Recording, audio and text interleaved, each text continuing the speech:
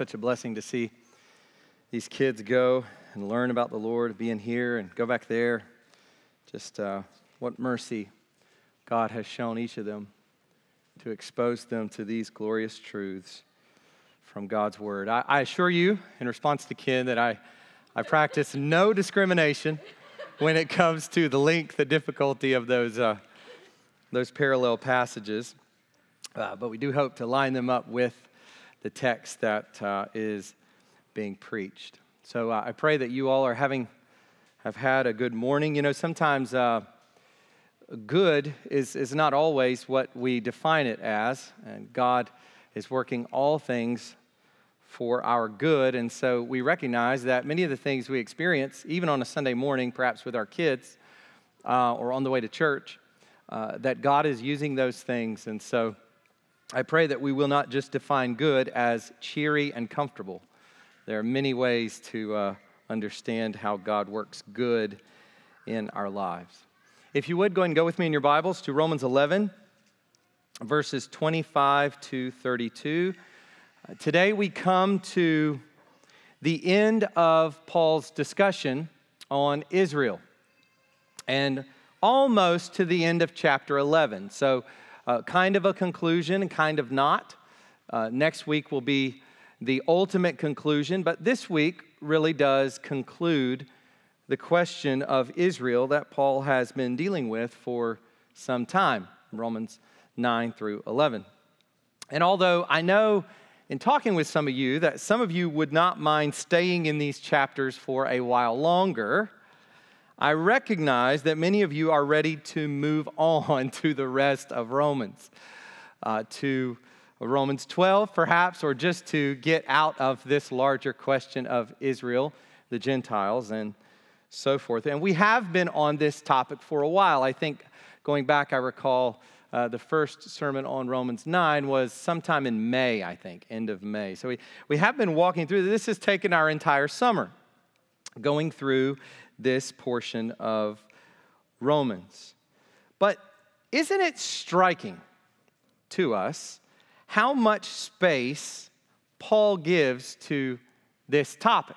I mean, especially in a letter like Romans, which is filled with the kind of thing that we read in like Romans 3. Well, what we have on our posters here, Romans 3, 21 to 26, and the last portion of chapter 8. I mean, isn't it striking to us that in a letter like that is so focused on the contours of the gospel of Jesus Christ and what God does to those who've embraced the gospel, what he does in us by his Spirit, as we saw so much in chapter 6 and chapter 8, isn't it striking how much space he gives to this topic? And it is a sustained argument. Romans 9 through 11 is a sustained focus on this one topic: Israel's rejection of Christ, God's saving purposes for Israel and the Gentiles. Now, we've covered a lot of little topics. We've talked about election as a thing, as a phenomenon. We've talked about evangelism and the going forth of the gospel. We've talked about a number of little topics along the way, but the big topic has been, since the beginning of chapter 9, what I just said: Israel's rejection of Christ and God's saving purposes for Israel and the Gentiles. And the amount of space that Paul gives to it tells us how important it is to him as the author. But even more fundamental, even more important, how significant this topic is to the Holy Spirit. It is the Holy Spirit who inspired the Scriptures. Every word of the Scriptures inspired by the Holy Spirit. Men were carried along as the Holy Spirit inspired them to write the words in their very own style, with their very own personality, to write these words to us. To us, I say, because they've been written to all Christians for the last 2,000 years. The Christians for 2,000 years have had to contend with these 3 chapters as they have gone through Paul's letter to the Romans. So these chapters are certainly important to our God. And that tells us that they are important for us. And as I was thinking about the impact of these chapters, or the impact that they should have on us as a church, I thought about a talk that I heard several years ago from Paul Tripp. Now this, something I've mentioned before, but it has really stuck with me. We were living in Scotland at the time, and he came over in 2013. The church that we were a part of while we were there in Scotland hosted a marriage conference that he came to, I believe his book, What Did You Expect? I think is what it was called. He was doing a conference on that book. And he was working on or about to publish a book called Dangerous Calling. And so that's a book on for pastors and those who are interested in pastoral ministry. And so in addition to this day conference he had this evening talk where he invited pastors and those who were considering pastoral ministry to come and hear. And it was focused on this book, Dangerous Calling. And as his big idea kind of surfaced in that talk, it became clear that there was really one word that he was focusing on, and it is this word, all. All. Christian living and Christian ministry must be rooted in a deep awe of God. And that all of our Christian experience, and particularly as he was talking about it, for those involved in ministry, what we are doing in our lives and what we do in ministry has to be an overflow of standing in awe of our God. That was the big idea, and it has just stuck with me ever since. And I think that is exactly what Romans 9 through 11 does for us. As we talk about the practical effect of these 3 chapters, I think it accomplishes that in us, or it should.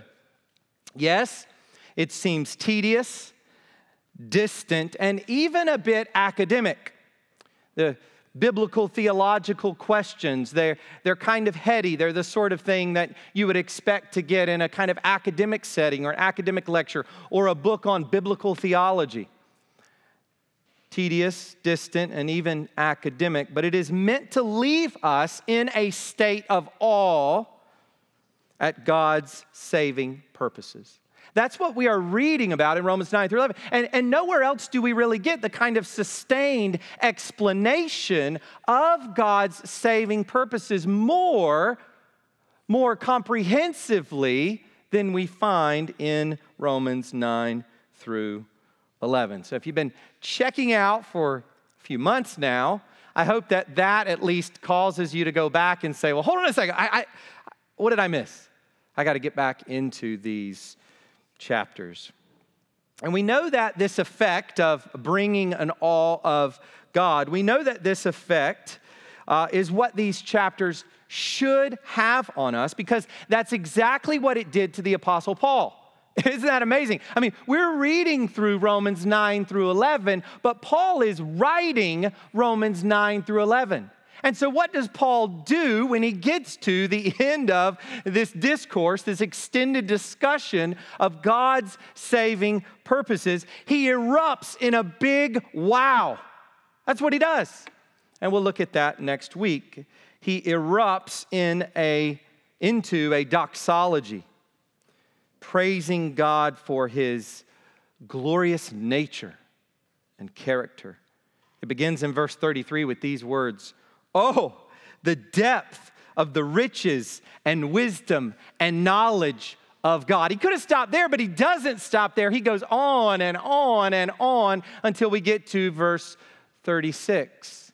That's where it leaves the apostle, and that's where it ought to leave us.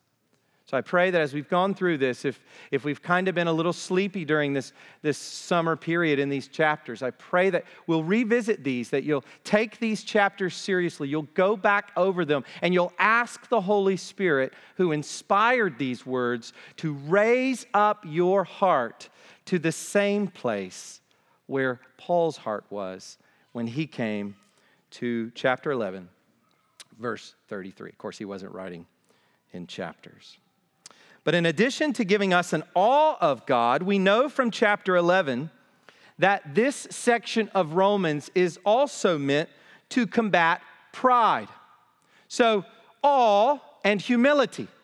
That's where we come to as we come to the end of this section in Romans, awe and humility. And let me just say this to you.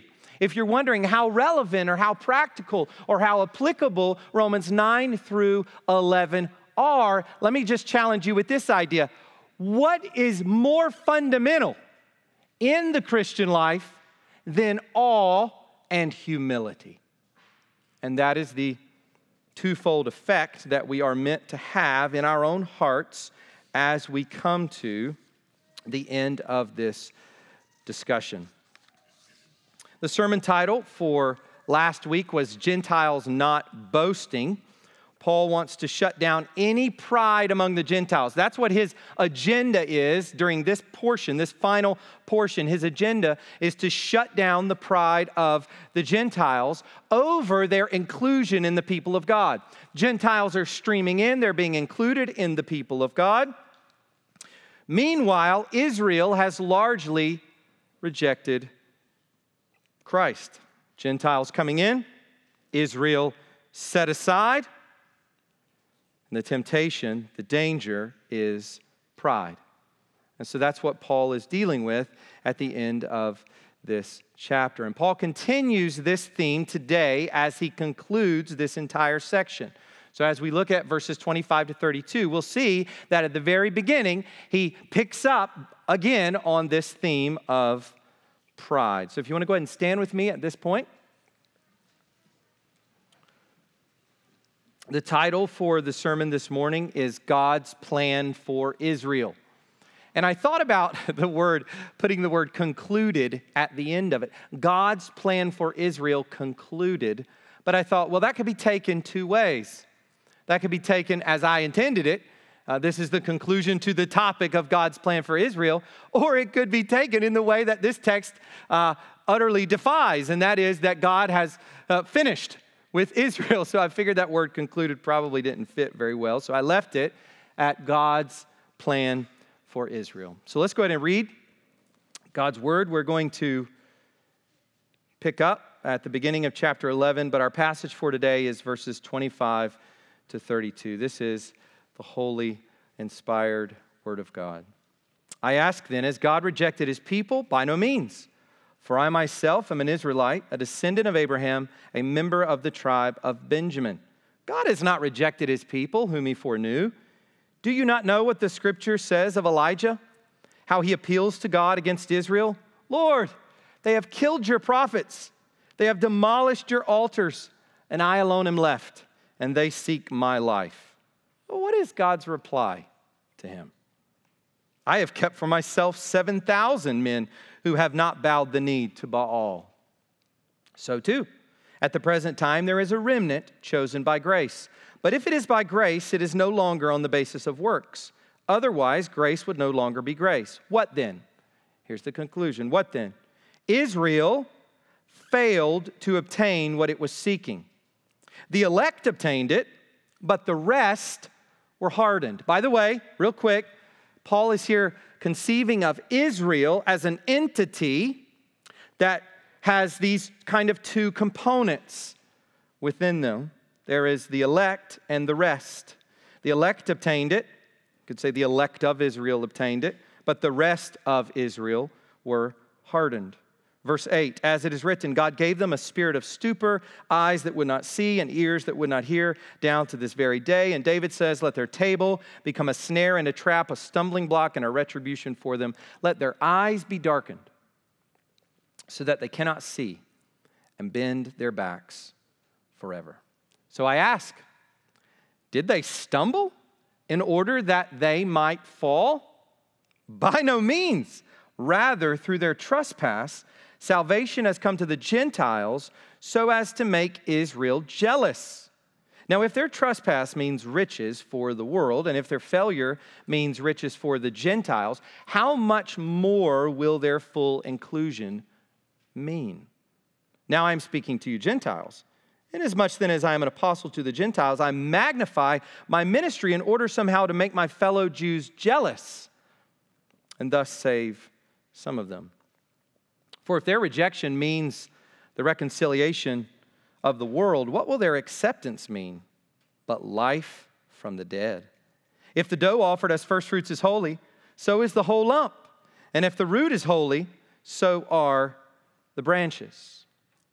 But if some of the branches were broken off, and you, although a wild olive shoot, speaking of the Gentiles, were grafted in among the others and now share in the nourishing root of the olive tree, do not be arrogant toward the branches. If you are, remember, it is not you who support the root, but the root that supports you. Then you will say, well, branches were broken off so that I might be grafted in. That is true. They were broken off because of their unbelief, but you stand fast through faith. So do not become proud, but fear. For if God did not spare the natural branches, neither will he spare you. Note then the kindness and the severity of God. Severity toward those who have fallen, but God's kindness to you, provided you continue in his kindness. Otherwise, you too will be cut off. And even they, if they do not continue in their unbelief, will be grafted in, for God has the power to graft them in again. For if you were cut from what is by nature a wild olive tree and grafted contrary to nature into a cultivated olive tree, how much more will these, the natural branches, be grafted back into their own olive tree? And now we come to our passage for today. Lest you be wise in your own sight, I do not want you to be unaware of this mystery, brothers. A partial hardening has come upon Israel until the fullness of the Gentiles has come in. And in this way, all Israel will be saved. As it is written, the deliverer will come from Zion. He will banish ungodliness from Jacob, and this will be my covenant with them when I take away their sins. As regards the gospel, they are enemies for your sake. But as regards election, they are beloved for the sake of their forefathers. The they here has to be the same as the Israel in the previous verse or verses. And I'll come back to that in a moment. Let me read that again. As regards the gospel, they, that has to be referring back to the Israel of verse 26, they are beloved for the sake of their forefathers, for the gifts and the calling of God are irrevocable. For just as you were at one time disobedient to God, but now have received mercy because of their disobedience, so they too have now been disobedient, in order that by the mercy shown to you, they also may now receive mercy. For God has consigned all to disobedience, that he may have mercy on all. You can go ahead and be seated. There is just so much wondrous material here in this passage. Let's go to God in prayer, ask for his help. Let's pray that he'll open up our minds, help us to focus, and that he'll open up our hearts, that that we will behold him in his glory, that we will be in awe, that we'll leave here this morning with mouth open, just in awe of our God. Let's pray. Father, we thank you for your great plan. We praise you that you are the God who has a plan. There is no chance or fate. It is not, we're not just at the mercy of how things transpire, but we are in the hand of the sovereign, intentional, orderly God who has a plan. And God, in the midst of our lives, when we face chaos, as we remember the tragedy of 9/11 this weekend, Lord, as we encounter just things in our lives that are messy and painful, and Lord, that just do not bring us happiness, do not bring us joy, do not bring us peace. Lord, help us to fall back on this great truth that you are a God who is sovereign, and you are in control, and you have a plan. Lord, we thank you that we get to read about your plan. We get to see what you've been doing since Abraham. We get to understand how we relate to those stories in Genesis, and how Israel as a people at the time of Christ factors into this story of the past and of the present. And in the last 2,000 years, we get to understand something about the future. Lord, we get to see how you are doing it all for your glory. God, give us minds to see what is here, and we pray that the sermon would be clear, that it would be received. Lord, that your Spirit would prick our hearts and use this time to sanctify us. As you promised, Jesus, that you will sanctify us. Will you pray to your Father? Sanctify them by your truth. Your word is truth. Lord, please sanctify us this morning, your people, your flock, your sheep, your bride. In your name we pray. Amen. So as Paul concludes his topic of God's plan for Israel, he gives us three things to consider about Israel. And these are our points for this morning. Three things to consider about Israel. First, their salvation in the future. You'll see the verses up there where we'll get that. Secondly, their status in the present. And then thirdly, their sameness in the end. So let's go first to their salvation in the future. And for this, we need to look deep into verses 25 to 27. So their salvation in the future. Here's what those verses say. Lest you be wise in your own sight. By the way, he's speaking to a largely Gentile church in Rome. The Roman Christians are mostly Gentile with some Jews. Lest you be wise in your own sight. I do not want you to be unaware of this mystery, brothers. A partial hardening has come upon Israel until the fullness of the Gentiles has come in. And in this way, all Israel will be saved. As it is written, the deliverer will come from Zion. He will banish ungodliness from Jacob, and this will be my covenant with them when I take away their sins. Here, Paul reaches the climax of his discussion. This is what he's been getting at throughout these chapters. He's now reached the climax of all the things that he said so far. You'll remember that he began chapter 9 with his anguish over the unbelief of Israel. When we first came to this section, we saw that Paul was grieving in his heart, so much so that he expresses this incomprehensible and impossible notion that he would be willing to give up his own soul eternally for the salvation of his people. And he's speaking the truth in Christ. He is not lying, he says there. And so Paul emphatically puts forth his grief, his anguish over the unbelief of Israel. That's where he began this discussion. And since that point, he's led us by the hand to understand how Israel's rejection of Christ can be traced back to God's sovereign purposes and Israel's sin. And so we've seen this back and forth, a little bit of a seesaw effect as we've gone through Romans 9 through 11. We've had moments where the focus is on God's electing purposes, that God sovereignly elected to harden Israel and to bring mercy to the Gentiles. We've seen this emphasis on one side. But on the other side, we've seen the emphasis on Israel's sin, their self-righteousness, their pride, their presumption on God's grace, their misunderstanding of the promises that God had given to Abraham, and their unbelief in God's Christ. So back and forth, the electing what's happening? The electing purposes of God. The sin of Israel, back and forth, back and forth. We've seen that through chapters 9 through 11. And now, all the explanation comes to a head.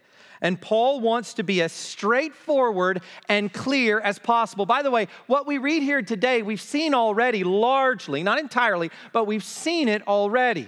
But now, Paul wants to drive home his point. He's been building a case.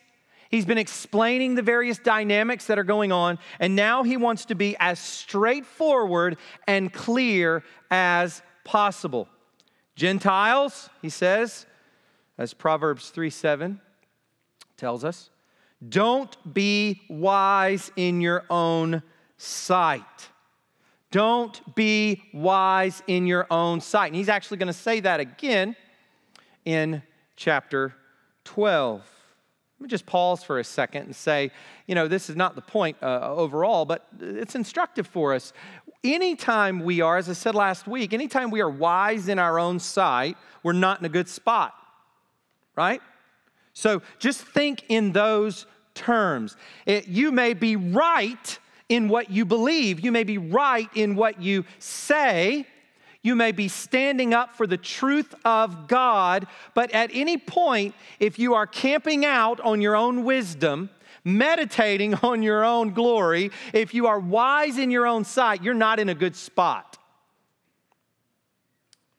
regardless of the rest. He tells them, don't be wise in your own sight. And Paul then describes this thing he's going to say as a mystery, a great end times reality that was formerly veiled but has now been made plain. And there's a lot packed into this idea of mystery, but if you want to understand basically what it means for something to be a mystery, as Paul is describing it here, we need to go a little later in the book of Romans. We'll get there at some point, Romans 16, verses 25 to 26.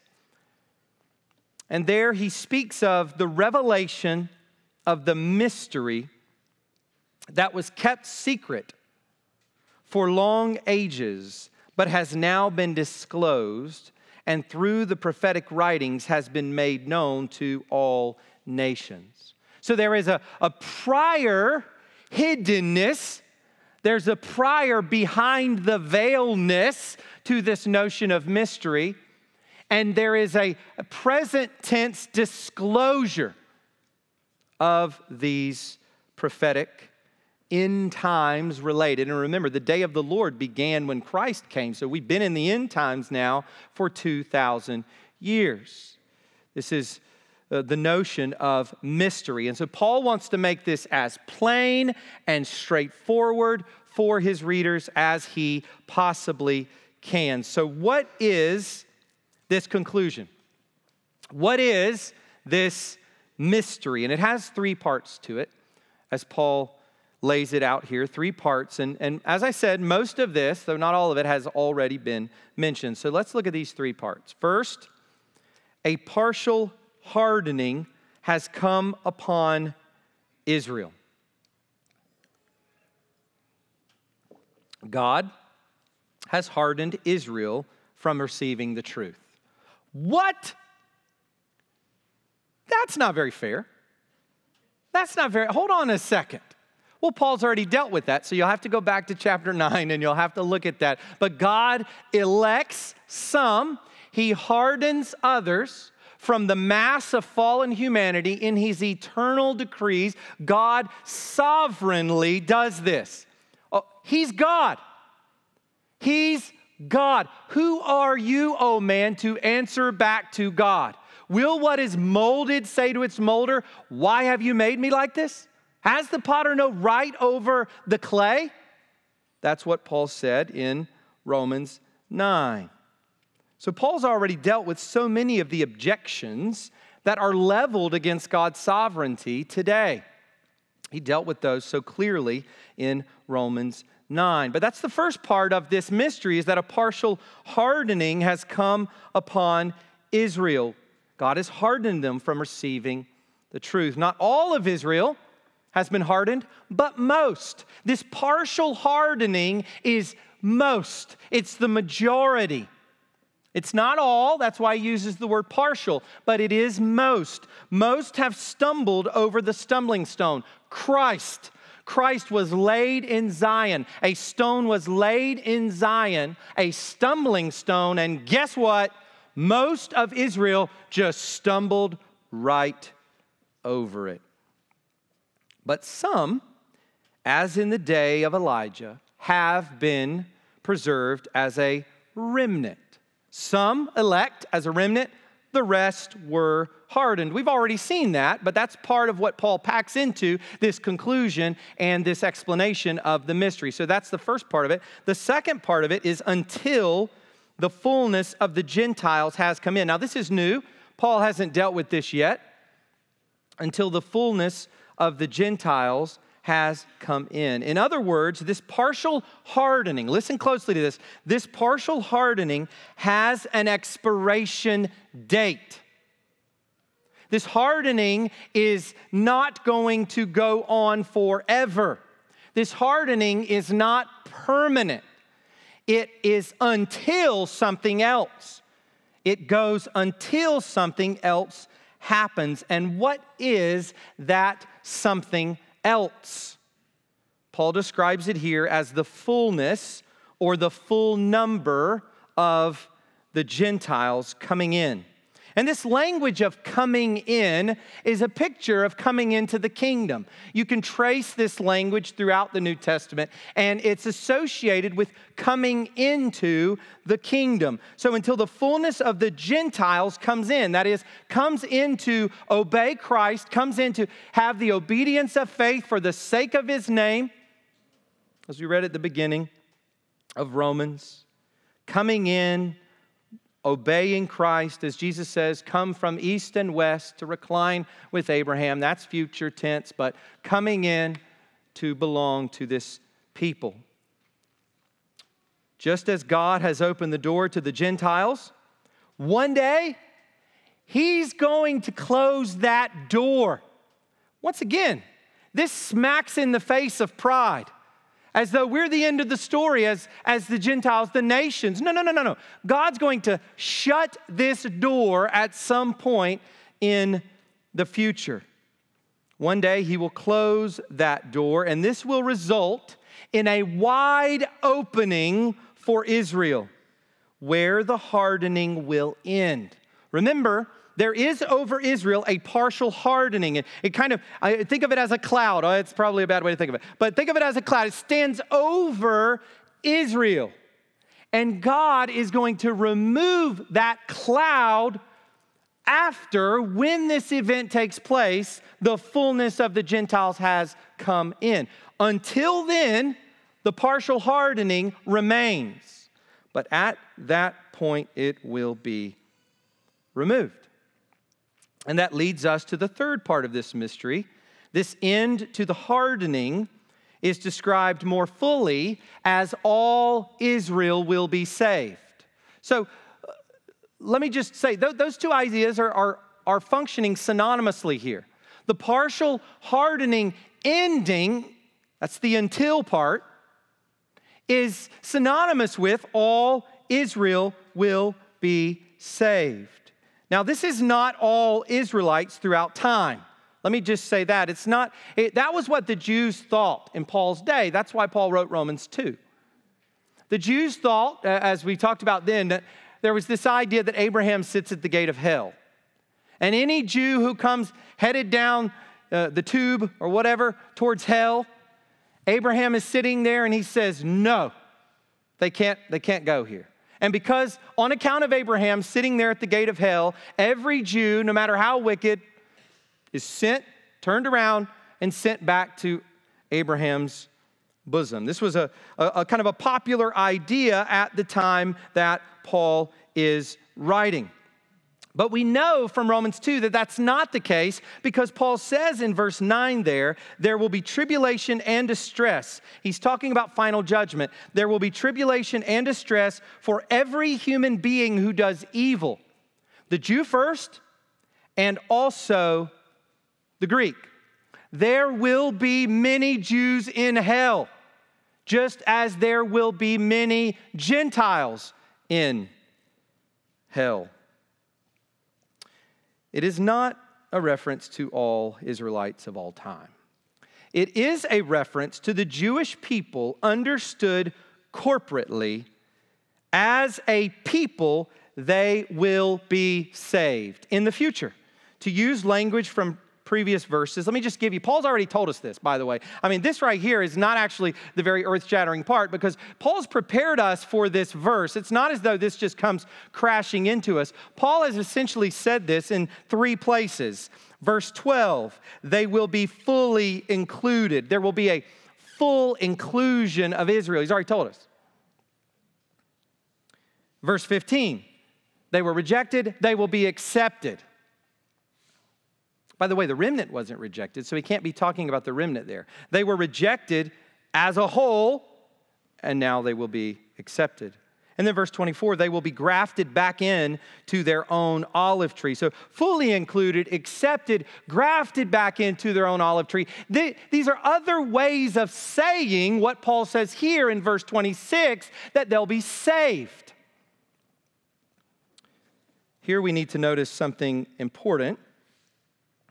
Paul's last reference to Israel, and this is very important for interpreting this word Israel.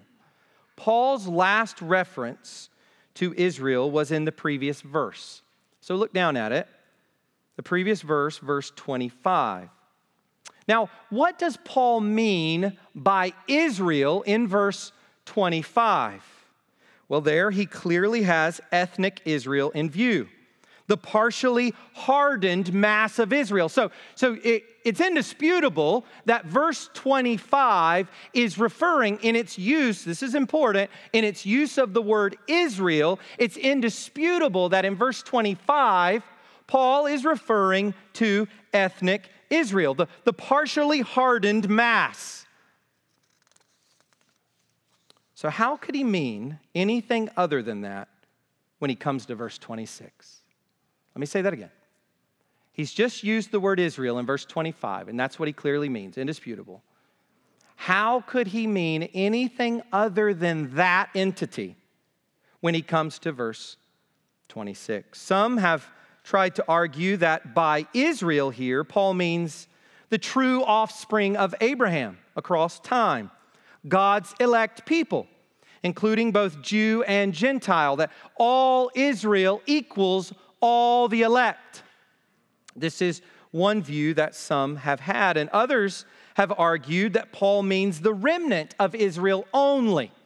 So here Paul's referring to the all Israel will be saved, all Israel, Jew and Gentile, like all the elect. That's the first alternative view. And then the second alternative view is that this Israel's only referring to the remnant, the true Israel. Not all Israel's Israel, Paul said back in Romans 9, right? So this is the true Israel, the remnant, as it's moving through time. It's the remnant throughout time that will be saved, nothing more. No future hope.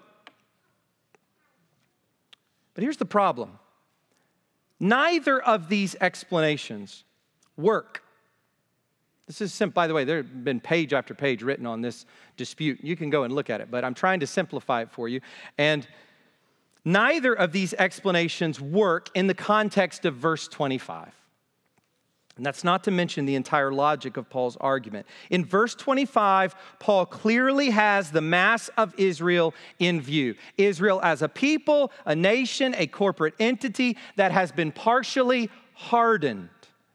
It is this entity that he says in verse 26, will be saved. So I hope that makes sense to you why I went into all of those details. And if you spend some time studying this, you'll see why that is important as you read the different views on Israel being saved. So how is this going to play out? Well, Paul gives us some citations and allusions to Old Testament texts. There's Isaiah 59, 20 to 21, which we read earlier. Isaiah 27:9, Psalm 14:7. I'm listing these quickly, but all you have to do is look in your Bible. They're in the references. And the New Covenant passage in Jeremiah 31, verses 31 to 34. Paul is alluding to or citing, and of course there's debate over which ones he's alluding to and so forth. He's alluding to and citing these passages in this section. He writes, "The deliverer will come from Zion. He will banish ungodliness from Jacob, and this will be my covenant with them when I take away their sins." In other words, this salvation of Israel involves two major components. This future salvation of Israel involves two major components. First, the coming of the deliverer, which is a reference to Christ, and the removal of sins in accordance with God's covenant promises. These are the two components. So we could say it this way. This future salvation of Israel will occur in relation to the coming of Christ. This is the second coming of Christ, and it will involve an application of the new covenant to Israel as a whole. The application of the new covenant in Jeremiah 31, it will involve an application of the new covenant to the hearts and minds of Israel as a whole. Unbelief will be turned to belief. They will be saved through faith in their Christ. They will no longer be hardened, but to use the language of Jeremiah 31, at that time, declares the Lord, I will be the God of all the clans of Israel. By the way, just a note, Jeremiah 31, which we appropriate, as we should, per Hebrews, is about Israel. The new covenant, Jeremiah 31, is explicitly about Israel. Now, we've been grafted in, and so we appropriate that gladly. And Hebrews, the book of Hebrews tells us we ought to appropriate that gladly. That promise of new hearts, circumcised hearts that worship God, that is for Jews and Gentiles alike in Christ. But keep in mind that the promise there is addressed to the clans of Israel. At that time, declares the Lord, I will be the God of all the clans of Israel, and they shall be my people.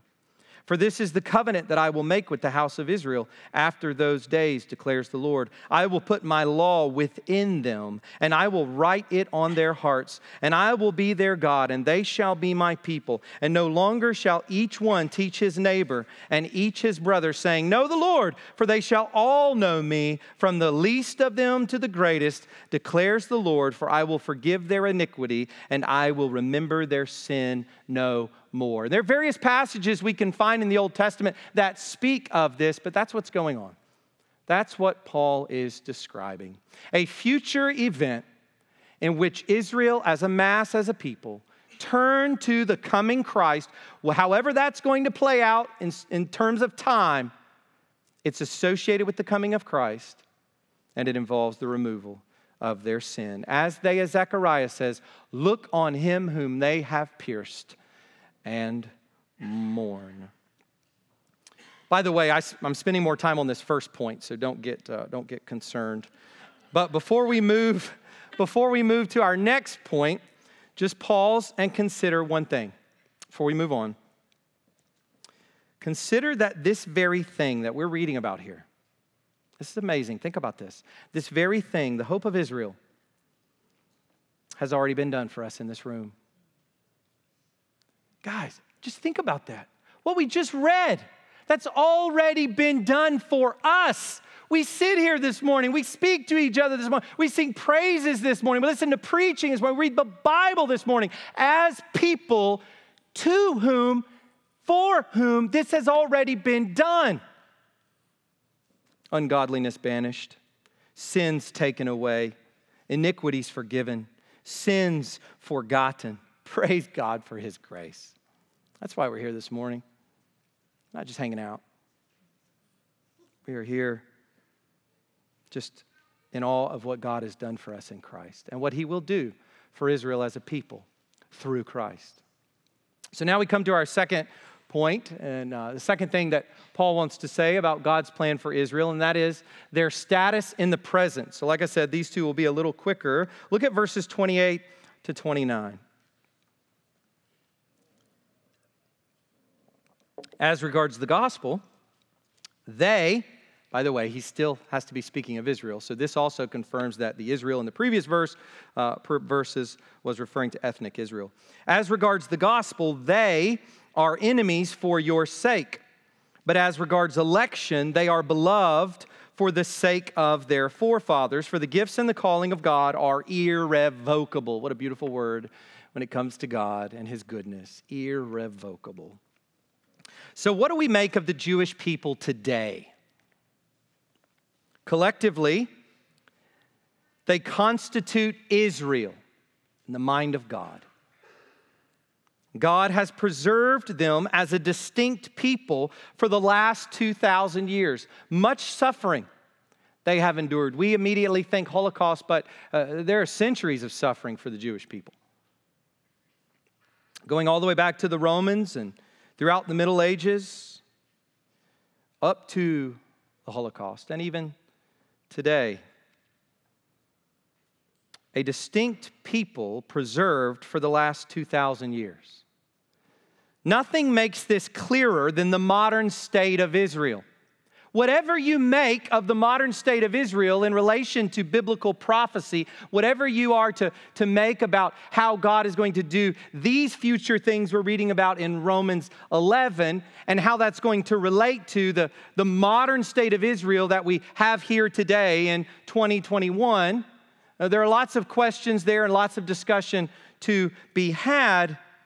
But at the very least, the modern state of Israel makes clear that God has preserved this distinct people for 2,000 years and in the midst of much suffering.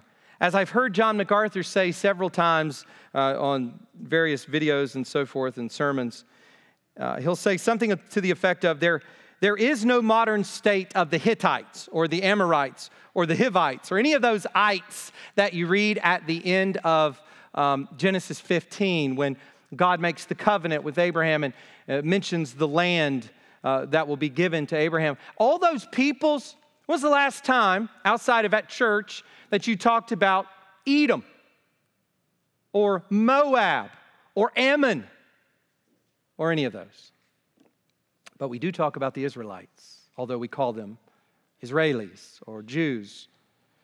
They are preserved as a people to this very day, though dispersed among the nations of the world for 2,000 years. That's incredible.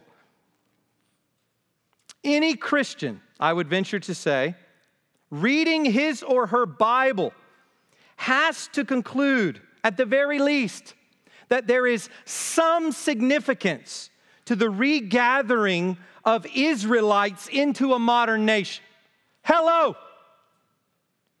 You may come to a different conclusion regarding what that specifically means. And if we were to sit around in a large circle this morning and talk about it, I'm sure we would hear lots of flavors. But at the very least, how do we read passages like this?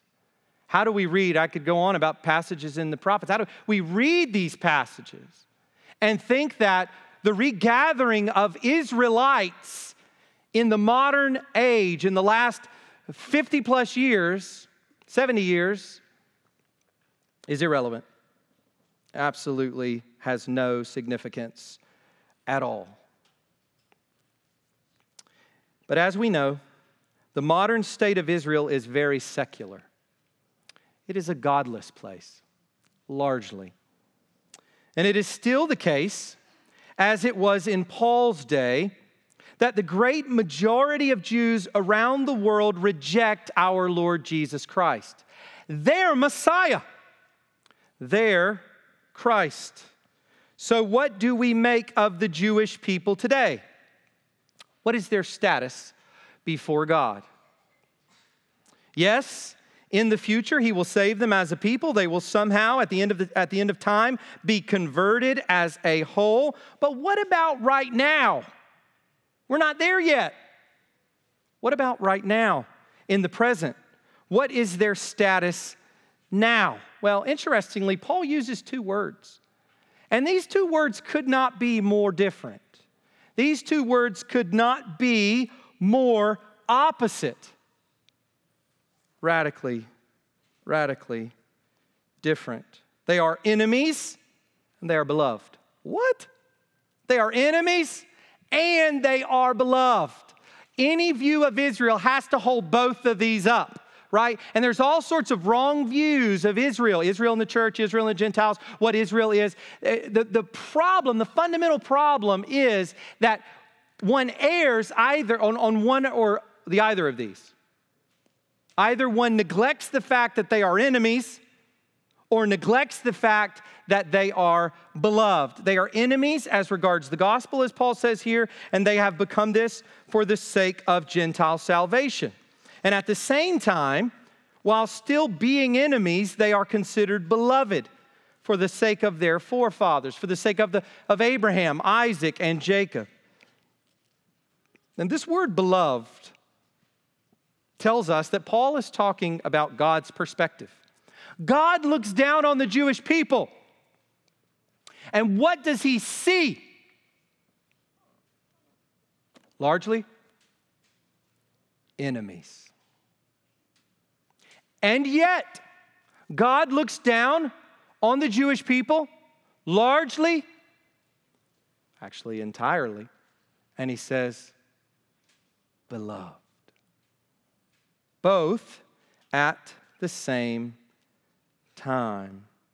In one sense, before the face of God, they are regarded as enemies. They hate and reject Christ, like the parables that Jesus tells. They have killed the Son as a people.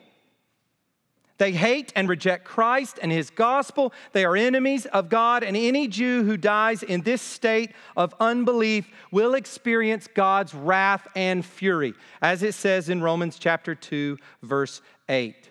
So call your Jewish friends to repentance and faith in Christ, because apart from Christ, if they die, they will die in their sins and experience God's wrath and fury. And yet, in another sense, God looks on them with great love. They are present tense and always present tense. Beloved, his beloved people. And in light of that, Paul says, don't think for a minute that God has thrown them away as a people. No. He says instead in verse 29, for the gifts and the calling of God are irrevocable. Judgment cannot be the final chapter for the Jews because of God's nature and character. You cannot just simply take the Jews and say, well, all the curses have fallen on them. Have you not read the prophets? The prophets speak of curses. They always end in restoration.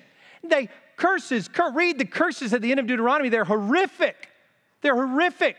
People having to eat their own children. Read it. But then blessing. But then restoration. Then renewal. Then salvation. Judgment is not the final chapter. Once God promises, it is sealed. God's nature and character seal it. Once he calls, it cannot be undone. This is the same kind of language we find at the end of Romans 8. So let me say to you, if you believe Romans 8, you better believe Romans 11. If you hold up the end of Romans 8 for yourself, you must also hold up the end of Romans 11 for Israel, for God's chosen people. What he says he does, he will fulfill his promises to the offspring of Abraham. He will not cast them aside forever.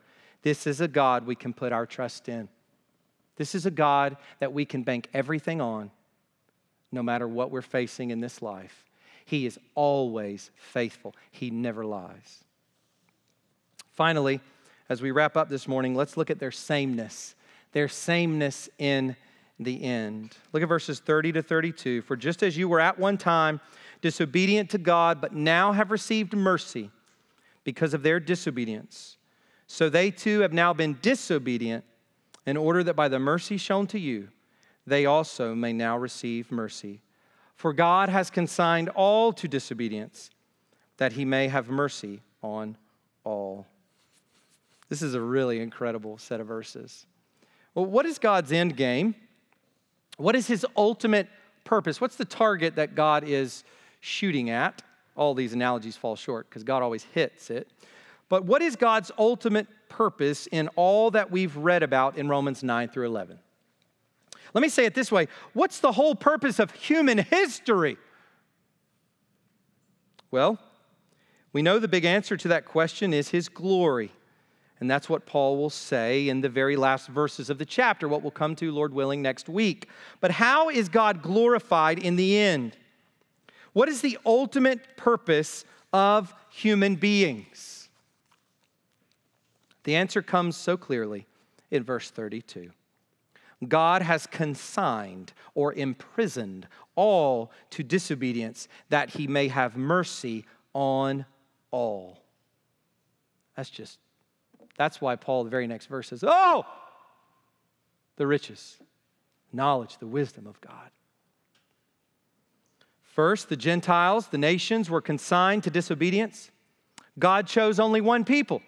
He didn't choose 10. He didn't choose the whole world. He chose one people. And he marched through history with that people. And he left the nations to themselves. He left them to themselves. The Assyrians, the Babylonians, the Egyptians, the Sumerians, the Greeks, the Romans, the Asians, the Americans. He left all the nations, the descendants of Ham, Shem, and Japheth, to themselves, apart from the descendants of Shem through this one line, through Eber. The rest were left to themselves to fall into disobedience. Then he hardened Israel to extend salvation to the nations of the world. And now we Gentile believers must praise God for his mercy, because we were not a people. We've become a people. Romans 9:25. We who had no hope and were without God in the world are now filled with hope because God's love has been poured into our hearts through the Holy Spirit who has been given to us. Romans 5:5. And now in the same way, listen to the wisdom of God. And now in the same way, Israel has been given over to disobedience. You see that? Do you see that? You see what God's doing?